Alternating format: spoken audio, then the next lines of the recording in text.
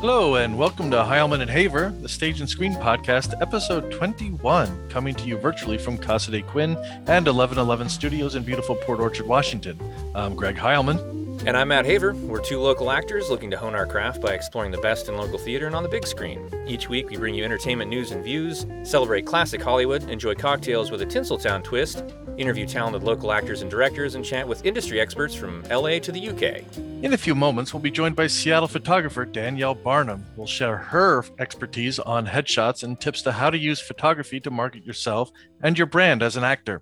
And it won't be long now before cameras will be flashing on the red carpet at the Oscars on Sunday, April 25th. Yes, there will be a red carpet. Producers say the 93rd Academy Awards will be considerably scaled down, but they are committed to holding an in-person event at Los Angeles' Union Station for nominees, presenters, and limited guests. And we're committed to keeping you updated on the Oscar race and all the contenders with expert input from industry guests and our own humble analysis. Visit our YouTube channel for this week's episode of In the Mix with our special guest, filmmaker and producer Scott Breitbarth, and our review of Judas and the Black Messiah, which is up for 5 Oscars, including Best Picture, along with our predictions for who will take home all the rest of those little gold men. So go see Judas and the Black Messiah now through April 1st at the Roxy, and mark your calendars for April 2nd and 9th when we'll be joined by friends of the show, UK film critic Matthew Turner and Turner Classic Movies commentator and author Jeremy Arnold, respectively. They'll weigh in on the Oscar race and provide some historical context about the awards and their importance to the film industry. And now we're pleased to be joined by someone who would be right at home snapping photos along the red carpet, Seattle photographer Danielle Barnum. Danielle is a hybrid artist entrepreneur, having spent more than a decade running a successful photography business all throughout the U.S., and beginning in a previous life as an AEA SAG-AFTRA actor and choreographer based in Seattle. Danielle's photographic work reflects her continued passion for working with people and drawing on her theatrical background. Is deeply rooted in storytelling, making it personal, vibrant, and real. Her goal is to showcase you feeling like your best and most authentic self, capturing the essence that is entirely you. Her clientele now includes performers, theatrical promotions and branding, CEOs, authors, small businesses, families, and adventure lifestyle sessions. Danielle, welcome to the show. Oh, thanks. That was a nice little bio read. Thank you for that. It's weird hearing it said out loud. Well, tell us about your journey as a photographer. So how long ago did you pick up a camera and decide to kind of make that, launch photography as a career? That's a great question. And I think the best answer I have for that is photography kept following me. And I felt like after a while, it would be in my best interest to turn around and look at it. I think for a long time, I was very much in the shoes of being an actor, pursuing that, wanting to make that my career focus. And over again, you have so many friends in the industry that they all in common, they need good photos of themselves. And that's something I've been drawn to since high school. That was back in the olden days of film, taking people's senior pictures. And I absolutely loved it. Even doing art back in high school, almost everything I ended up honing in on would be drawing photos that later on, I think I only noticed this about 5 years ago, everything I ever drew a picture of was based off of a photo. And so eventually you start realizing, well, maybe I should be taking the photo part and actually making it my own. It felt like it was a natural segue just because performance-wise, photography, you are still a showman. It's still drawing on really real parts of how to emote. It's wonderful working with other human beings.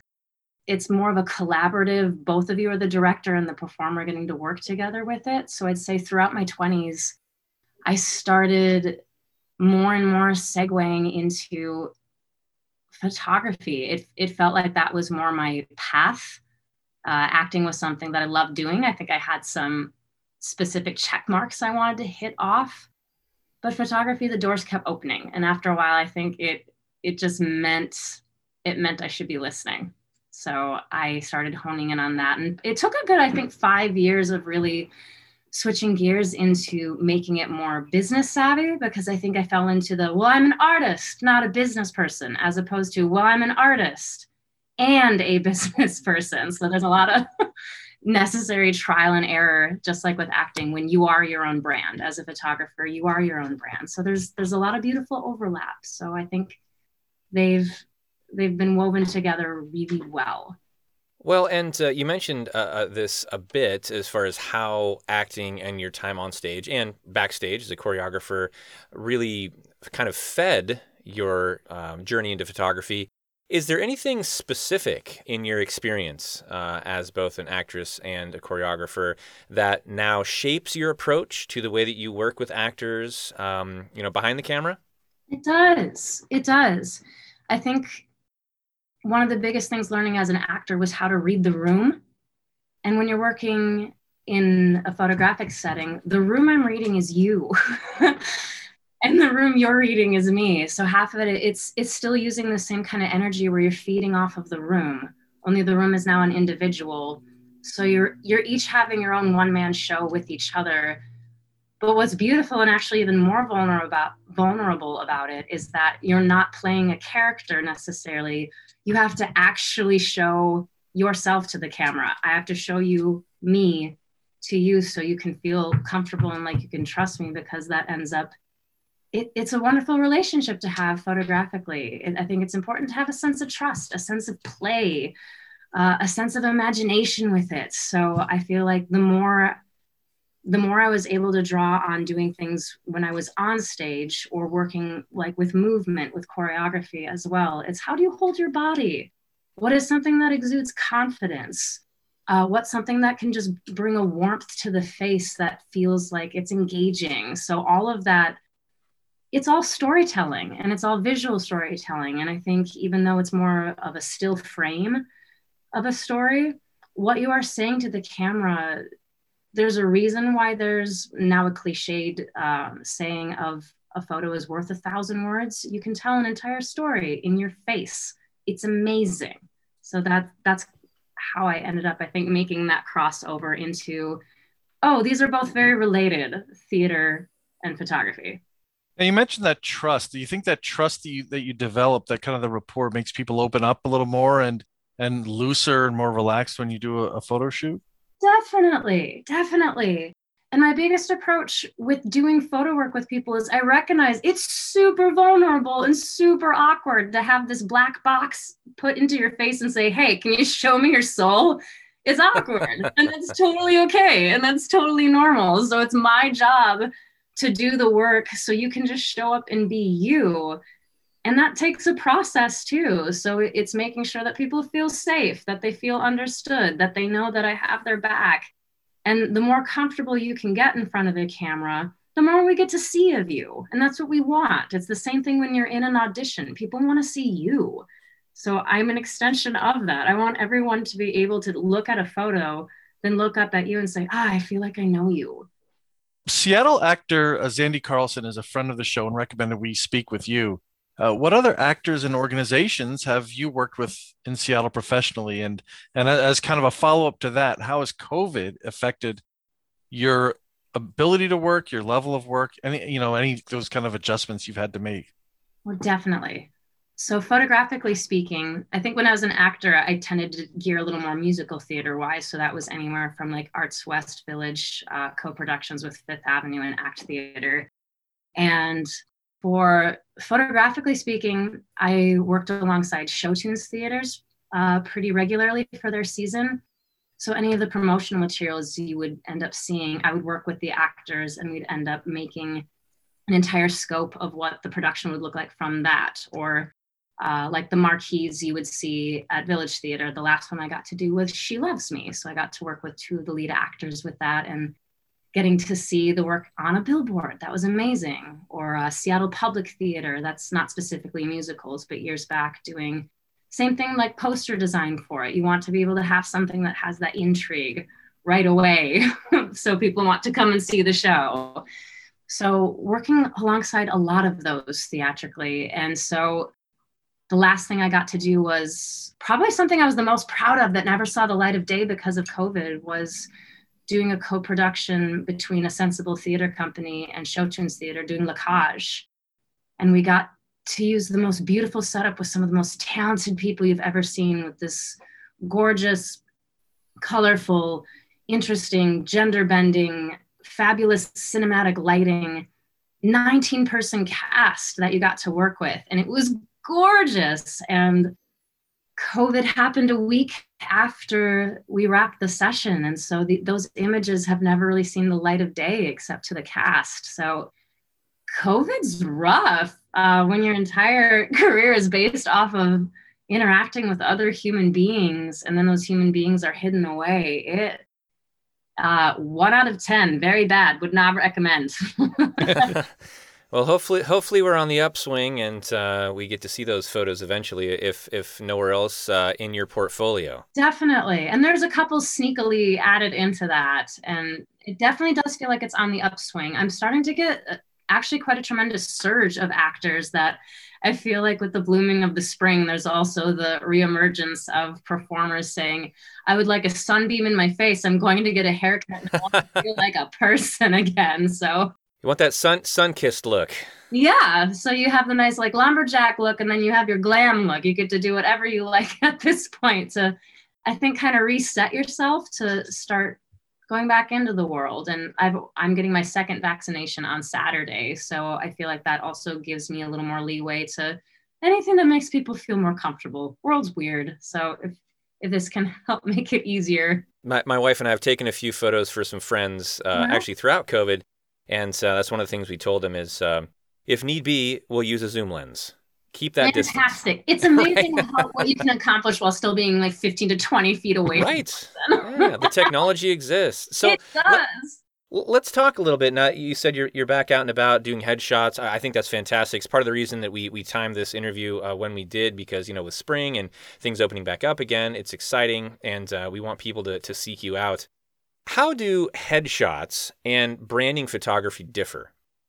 That's one of the questions that we had after looking at your portfolio. Is it specific? Are headshots specific to an individual? Is branding specific to a business? If Greg and I needed photographs for the podcast, would that fall under headshots or branding? Maybe you could differentiate for us a bit. Oh, absolutely, that's a great question.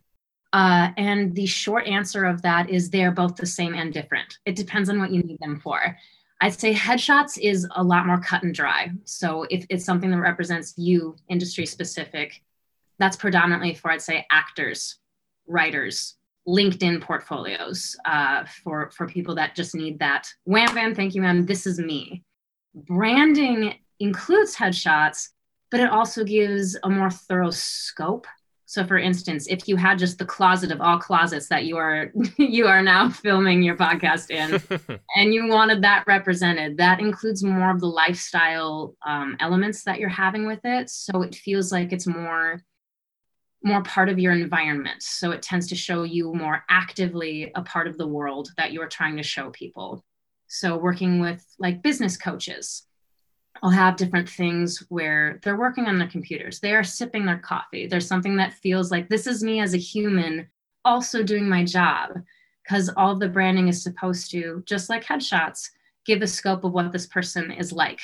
What kind of colors speak to them? What kind of style speaks to them? For headshots, I'd say it hones in so much more on about like a 3/4 up on your body. So it's more honed in on your face. It's more giving a really quick message. Branding is something that tells a longer form story. So it really just depends on what you need it for. I'll have a lot of performers that will also do branding because they have things like coaching. They have a bunch of different needs for it. So I'm starting to get more and more people doing a branding session that includes headshots, as opposed to just straight up headshots. But there's really no wrong way of doing it. It just depends on what you need. So if I'm understanding correctly, would you say there's more action involved in a branding shoot than headshots? Definitely.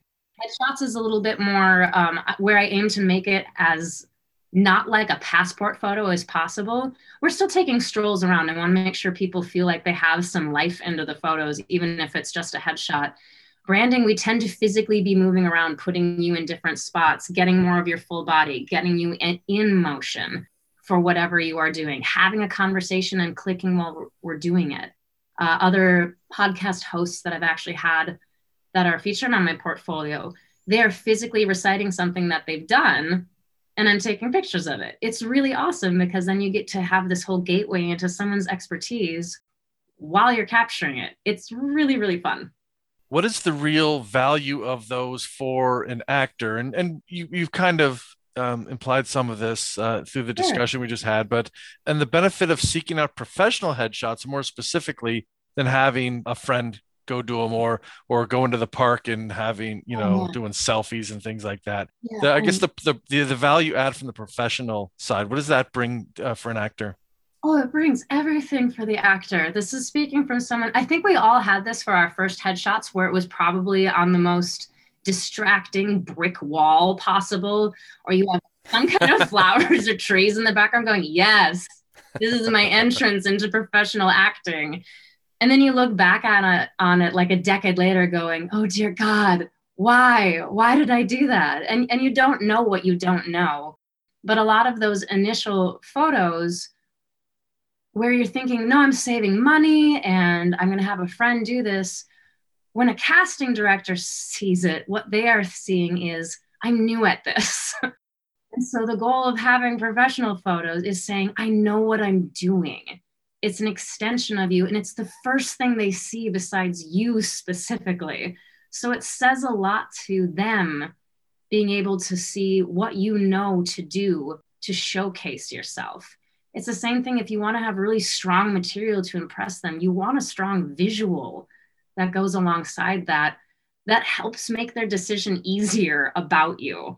So I think it's so important. It's the same thing of when anytime you're walking down the street, we are very visual creatures. So if you have something that really catches your eye and leaves an imprint on you in a good way on your brain, that is the best thing you can have alongside having fantastic material. Just like you want to go in prepared and memorized, do yourself a favor, like make sure that you don't skimp out on having that. You want to put forth the same amount of effort for your visual and the content of your audition. So it's important. It's not even saying go with me. It's go with someone that that is going to put you in the best light, that knows your angles, that knows how to make you look polished. Well, when I was a kid, I used to write to, I think everybody does this, right? Write to, your idols and actors and people all across the board. And I used to get these black and white photos of just the guy's head or the Yeah. woman's head. Oh yeah. And I used to think that, I guess that's a headshot. It's a shot of a head.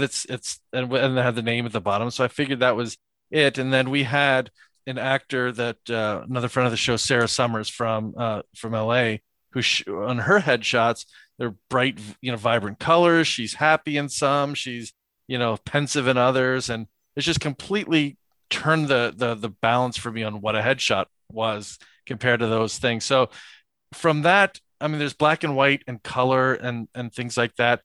I imagine you recommend a variety, or how do you go about that when you have a client as far as what you recommend for different styles of shots? Oh, totally. Part of it depends on the market you're going into. If you have someone in LA, for example, you want to have really specific types that you are going for. So, and it tends to be really vivid colors and something that's going to have more of a prototype of here's me being quirky, here's me being pensive, here's Law and Order shot, here's my I might be a murderer shot, here's my I'm the leading lady or the leading man shot, and you make it very, very cut and dry with that. My style I spent more time in New York, so it tends to be a little more ambiguous street, something that is still going to have a bit of a type, a facet of you. So you want things that are going to be warm. You want things that are going to be a little more dramatic. And by dramatic, I don't mean that means you look like you have a headache and the worst day ever. Dramatic can look so cool. That's my favorite thing, is having like the 25-year-old guy, Shakespearean actor, who just like gives you all forehead and it's very furrowed because that's his serious actor shot. And you don't have to work so hard. It's tell me something important with your eyes. It's going to read as soulful, which will read as dramatic. I think it's really important to make sure that you give a scope. You should never just have one headshot. I think it should be audition specific, because if you have that really pensive shot, you don't necessarily want to send it in for a production of 42nd Street. Things like that, where it's again, read the room. What do you want them to see about you? Show them that. So I think it's really important to make sure that you have that variety so you can really quickly say, yep, this fits.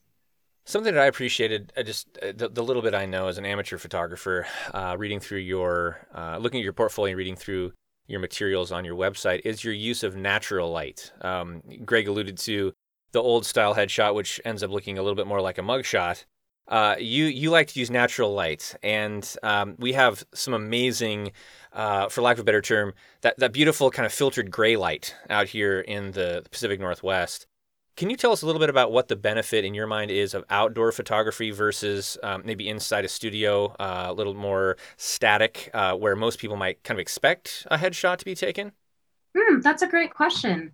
And at this point, I actually don't know if most people would expect something to be indoors.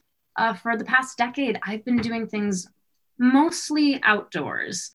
And that's not to say that I don't shoot indoors and that I can't use off-camera flash or using different lights. I personally, for myself, I think people are more comfortable when you put them in a natural setting. A lot of times I see people more stiff if I'm meeting them in an office, if I'm shooting indoors, where because I'm such a motion-oriented person, I like to get my clients walking around. I like to give them different things to look at. I have a lot of like ambiguous city streets, or we start off at like a local cafe or something just to chat for a few minutes and then kind of set the tone to be a little more neutral, as opposed to putting in a studio where I generally feel more stiff. And I think a lot of people that I've worked with also do. So it's a way to just get the nerves out, so it doesn't feel so, as you were saying, static. That being said, there's always a time and a place for that. And I've done it.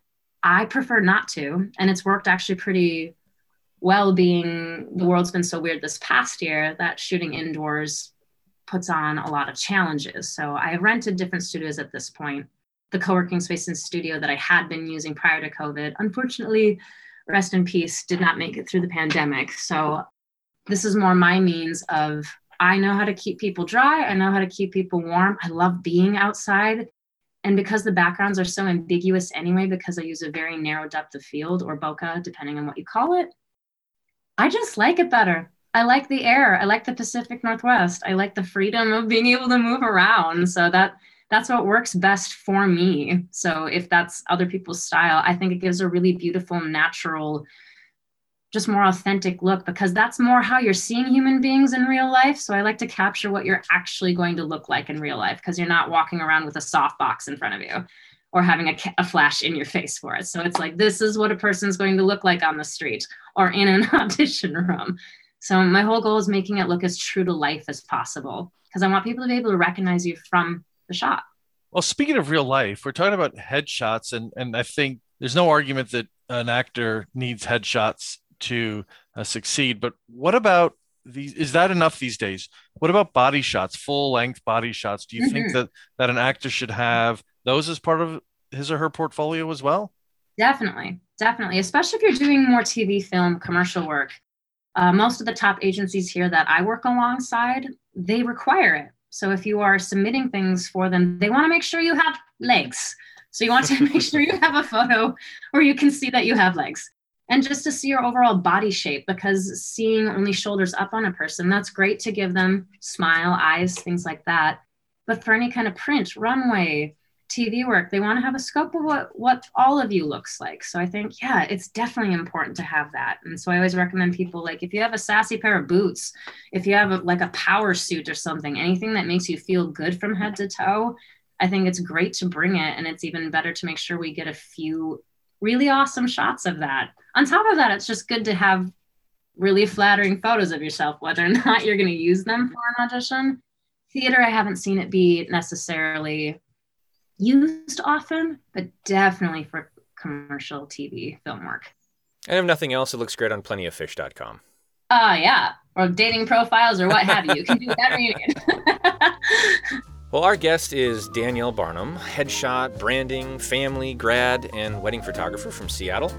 Check out her portfolio and to learn more about her photography services at inspirebydanielle.com. When we come back, she'll share her tips for actors, specifically about planning a headshot photo shoot, and offer her suggestions on things like wardrobe and poses and more. So stick with us. We'll be right back right here on Heilman and Haver.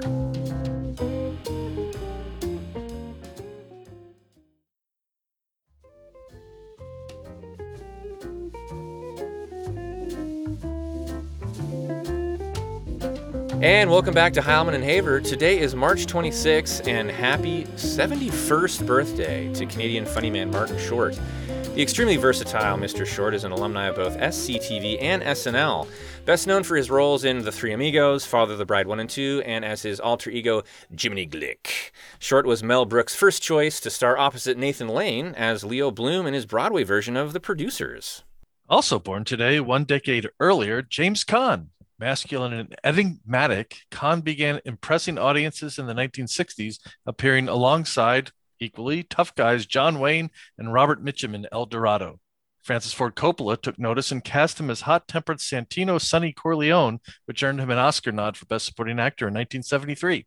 After his career sputtered a bit in the 70s and 80s, Caan reasserted himself not as a tough guy, but as the meek writer held captive in Misery in 1990 and charmed audiences in 2003 and every Christmas since as Walter, Buddy the Elf's unbelieving father. And born today in 1934, the man who appeared alongside James Caan in 1974's cop buddy movie Freebie and the Bean, Alan Arkin. A four-time Oscar nominee going back all the way to the 1960s, Arkin finally won in 2006 for his supporting role as foul-mouthed Grandpa Hoover. Equally capable of playing serious roles like Peavy in The Rocketeer or George Aronow in Glengarry Glen Ross, or funny men like Captain Yossarian in Catch-22, Arkin honed his comedy chops as a founding member of the Second City Improv Troupe. And it's logical to close out the birthdays today with the best-loved half-human, half-Vulcan in this or any other universe, Mr. Spock himself, the late Leonard Nimoy. To millions and multiple generations of Star Trek fans, Nimoy, who passed away in 2015, was a folk hero with his baritone voice, pointy ears, and signature salute and blessing. Live long and prosper. And speaking of prospering, if you're interested in prospering as an actor, you need to get in touch with our guest, photographer Danielle Barnum. She's an expert in capturing the essence of artists and their brands, and you can sample her work and get more info on her website, inspirebydanielle.com, also linked in the show notes. So Danielle, what would you say is the most important thing to look for when someone is shopping a headshot or branding photographer? Great question. Make sure you like their work. That might sound a little trite, but I think that's the most important thing. When you're shopping around, if you think their work resonates with you, that's a good pick for you. If you don't like their style, you're not going to like your headshots.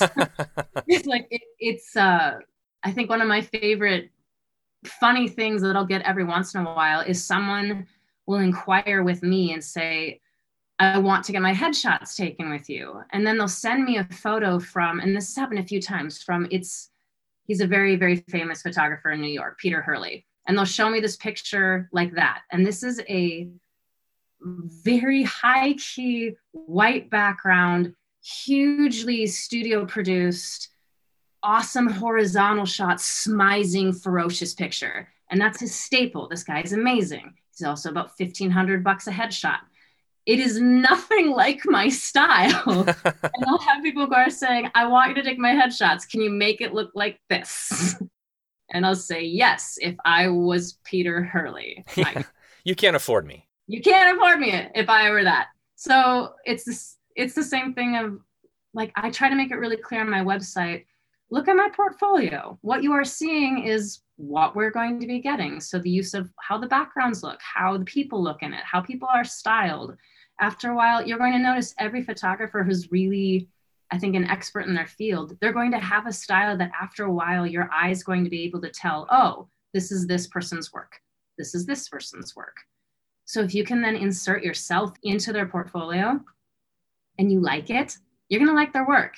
So make sure that that style looks like something that you're going to be really happy with, because what you're seeing is pretty likely what you're going to get. Well, and I think that's what drew us to you was the fact that, and like we mentioned earlier, you really offer photography for so many different occasions, branding, weddings, graduations. But there is that consistent style, that natural light, that outdoor setting. You know, you look at enough of your photos, it's very obvious that those are all your body of work. Yeah, it's trying to have a consistent voice, I think. So I have my own brand, just like anyone else would. So it tends to be more creamy, dreamy light. I have a little bit of a vivid color pop. I make sure the eyes really stand out. Expression-wise, I want it to look like I caught someone in the middle of a thought. And those are things that mean a lot to me. It's what I find interesting in a photo. So I'm looking for that the entire time we're having a session. If you're looking for someone to give you like a really ferocious look, go get that photographer. That's awesome. Or someone who's going to do more of like a glamorous look.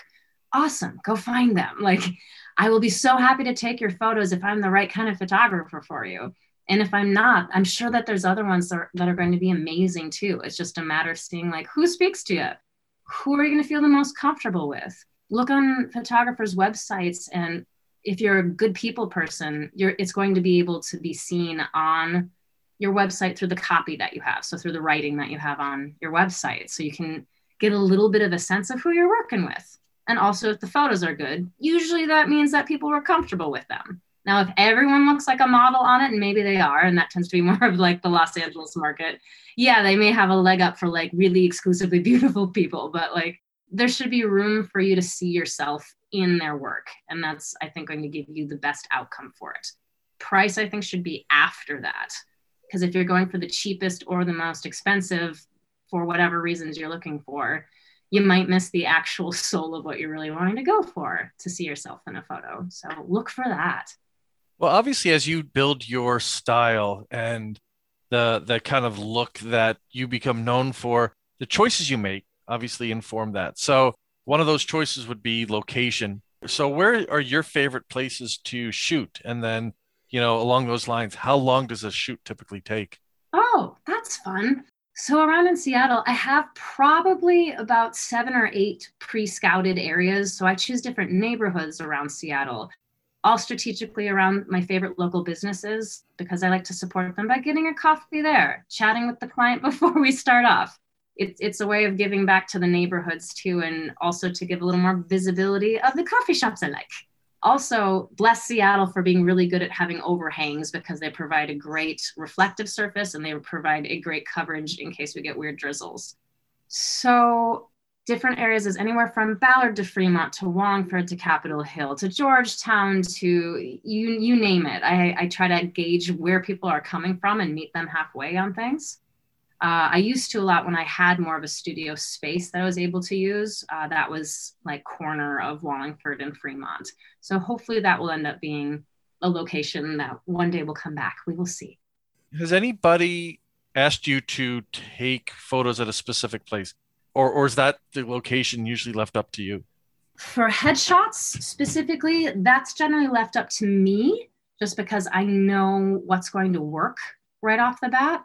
That being said, if you have something that's more specific to branding, if someone has an office or a home space that they're really, really keen on, that's great. I'm like tomorrow, I'm traveling to someone's Bellevue location, and we're going to make it work because that's just what they need. In general, for headshots, especially with actors, I know what's going to look good. I know what's going to end up feeling right for it. So it's usually left up to me, and I won't steer you wrong on it. But for branding, if you're like, this is my type of place or my favorite spot, yeah, let me know. I'm up for an adventure. Hey, Greg, I think we need to have her take our shots interviewing the troll under the bridge. You did say Fremont. That would be great. I have photographed people around the troll bridge. That's more for things like branding or senior pictures. But hey, that troll has gotten some love and some people sitting on him for photos. He's got some stories to tell. He's got so many stories to tell. So the follow-up question then was, how long does a shoot typically take? That depends. I have a couple different options if it's just specifically headshots, where I have a basic session. So that ends up being 2 outfits or looks, depending on how you want to call it, and up to an hour.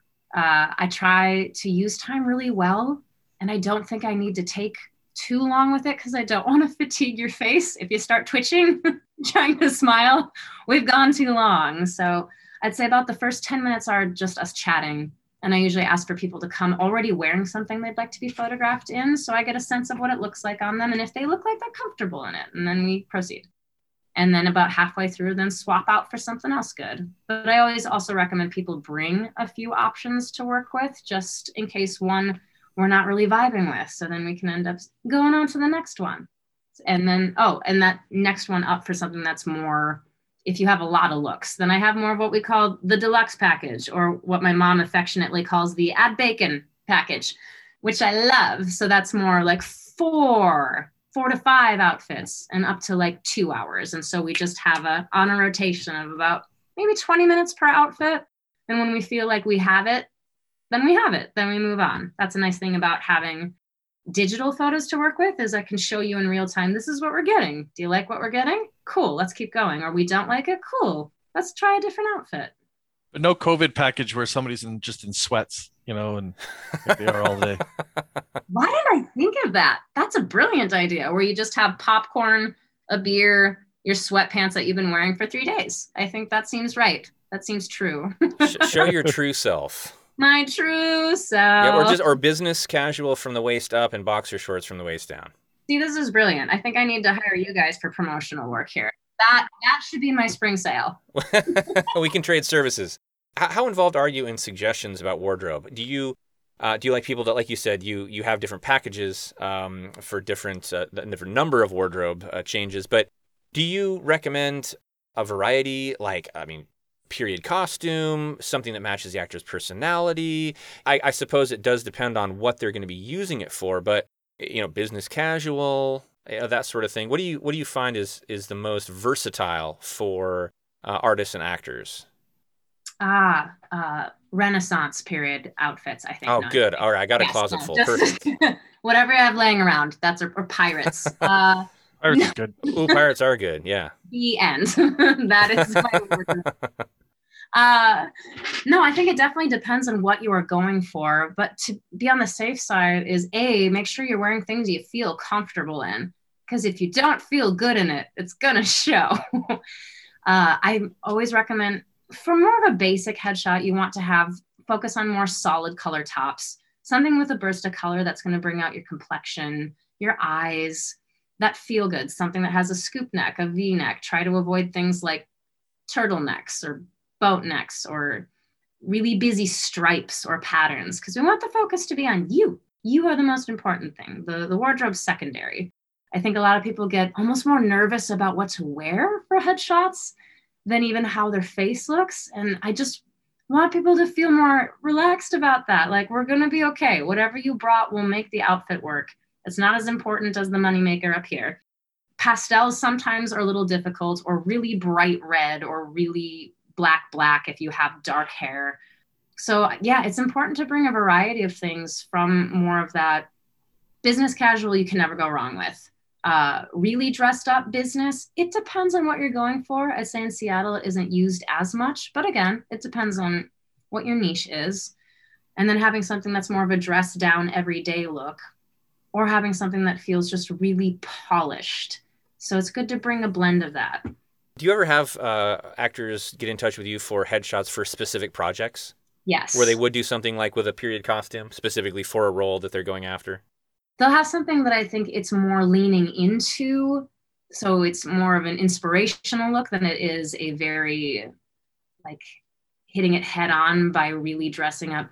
Now that we're going with a pirate thing, you're not dressing like a pirate, but you're going to have something that feels a little more roughed up, something that feels like it has a bit more grit to it. Gotcha. Or if you're having something that's a little more upscale or more of a period piece, having something that just has more of a regal look to it, outfit-wise. And again, I think it's really fun if you're able to really see what you feel you're best in. It's how you stand and how you walk in those outfits. And it's going to really affect your posture. It's going to affect how you hold your neck, how you end up smiling, how you smirk, how you end up having a little bit of that sparkle in your eyes. It's how you're decorating yourself.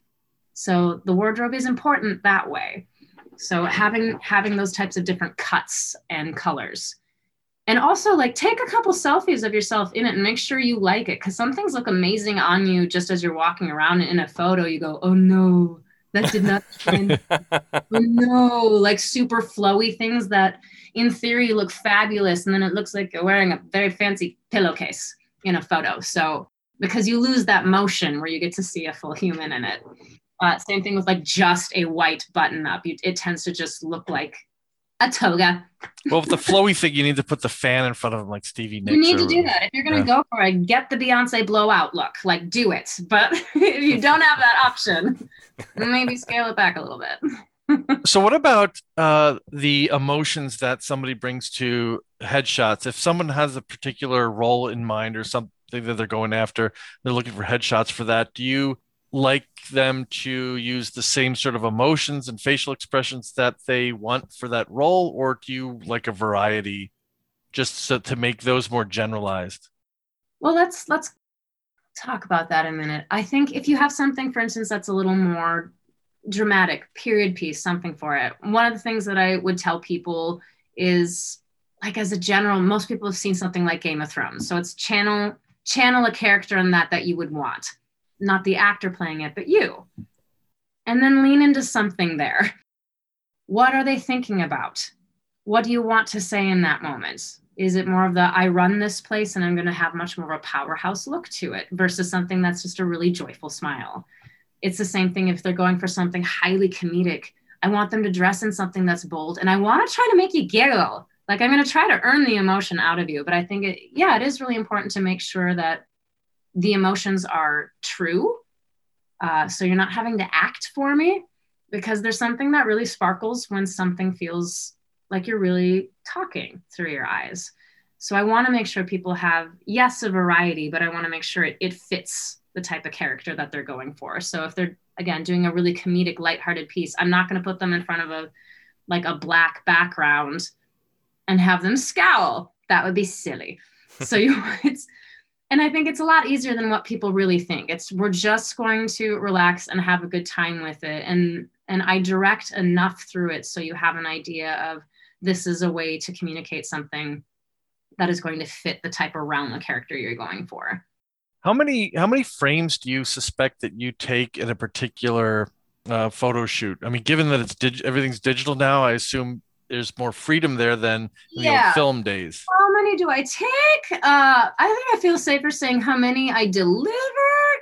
Because here's the thing is, because it's so active, I'm clicking a ton. So if someone is in the middle of like bursting out laughing, I'm going to have 8 shots of that from the moment their mouth starts to open and when that smile hits its peak, and then getting it on its way down. Some of those they're going so fast or someone's going to mid blink. So I get a ton of them. And then I look through the frames and make sure that we get rid of the ones that were not working. So I don't deliver images that are going to be like out of focus, hilariously bad blinking shot, wind entirely in your face, unless it's really funny, then we keep it.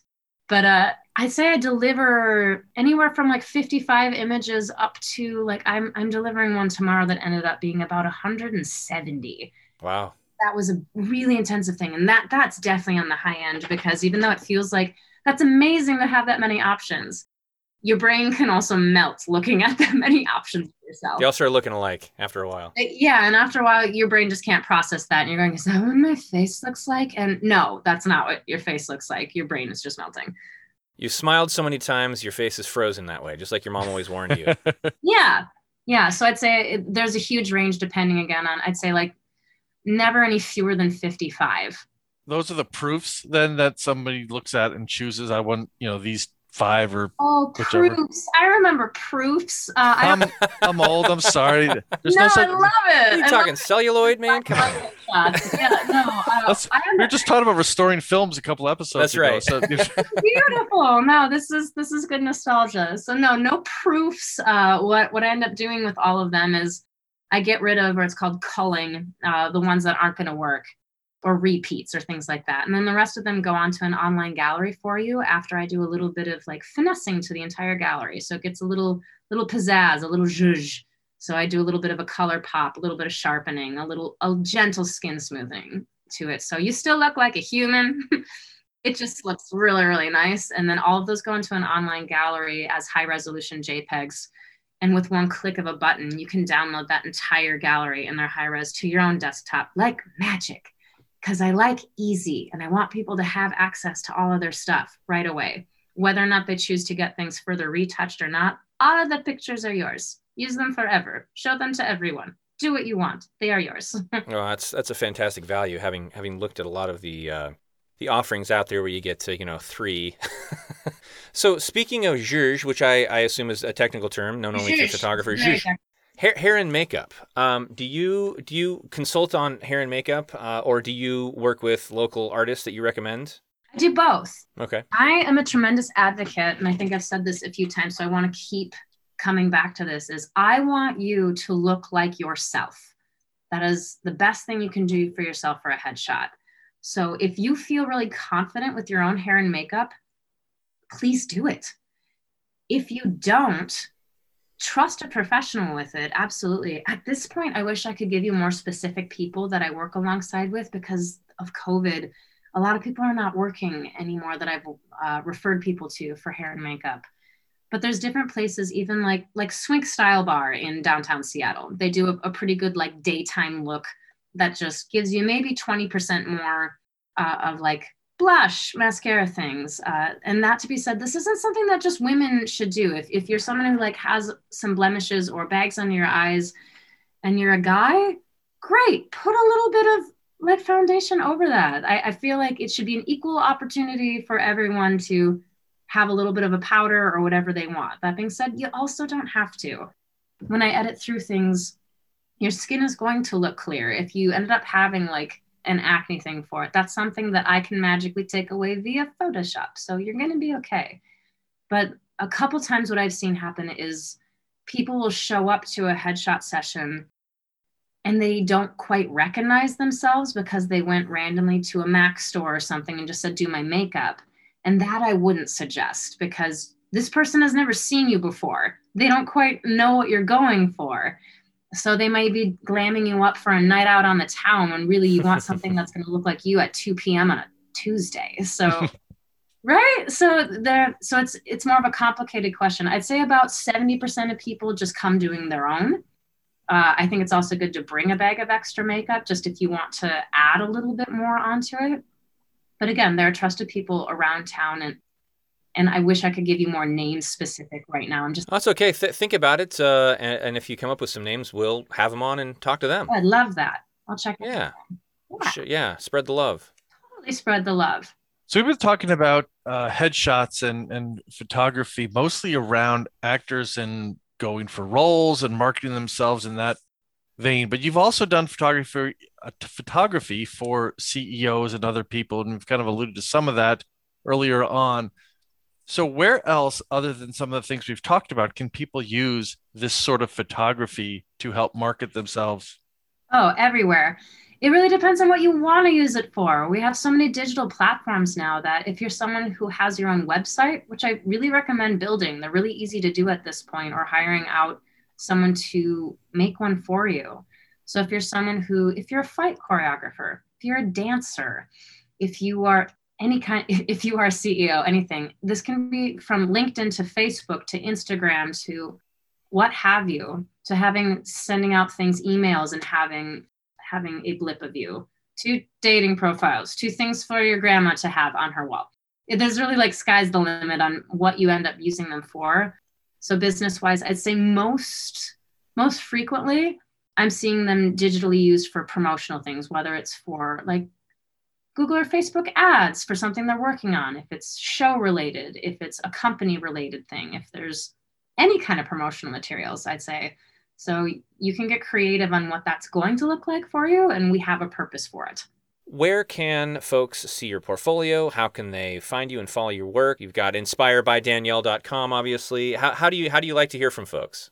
Oh, I love to hear from folks, period. So you can shout from the rooftop here and I'll just come out and find you. Or easier ways would be, you can honestly just type in Danielle Barnum photography into Google and I will be the first thing that pops up with it.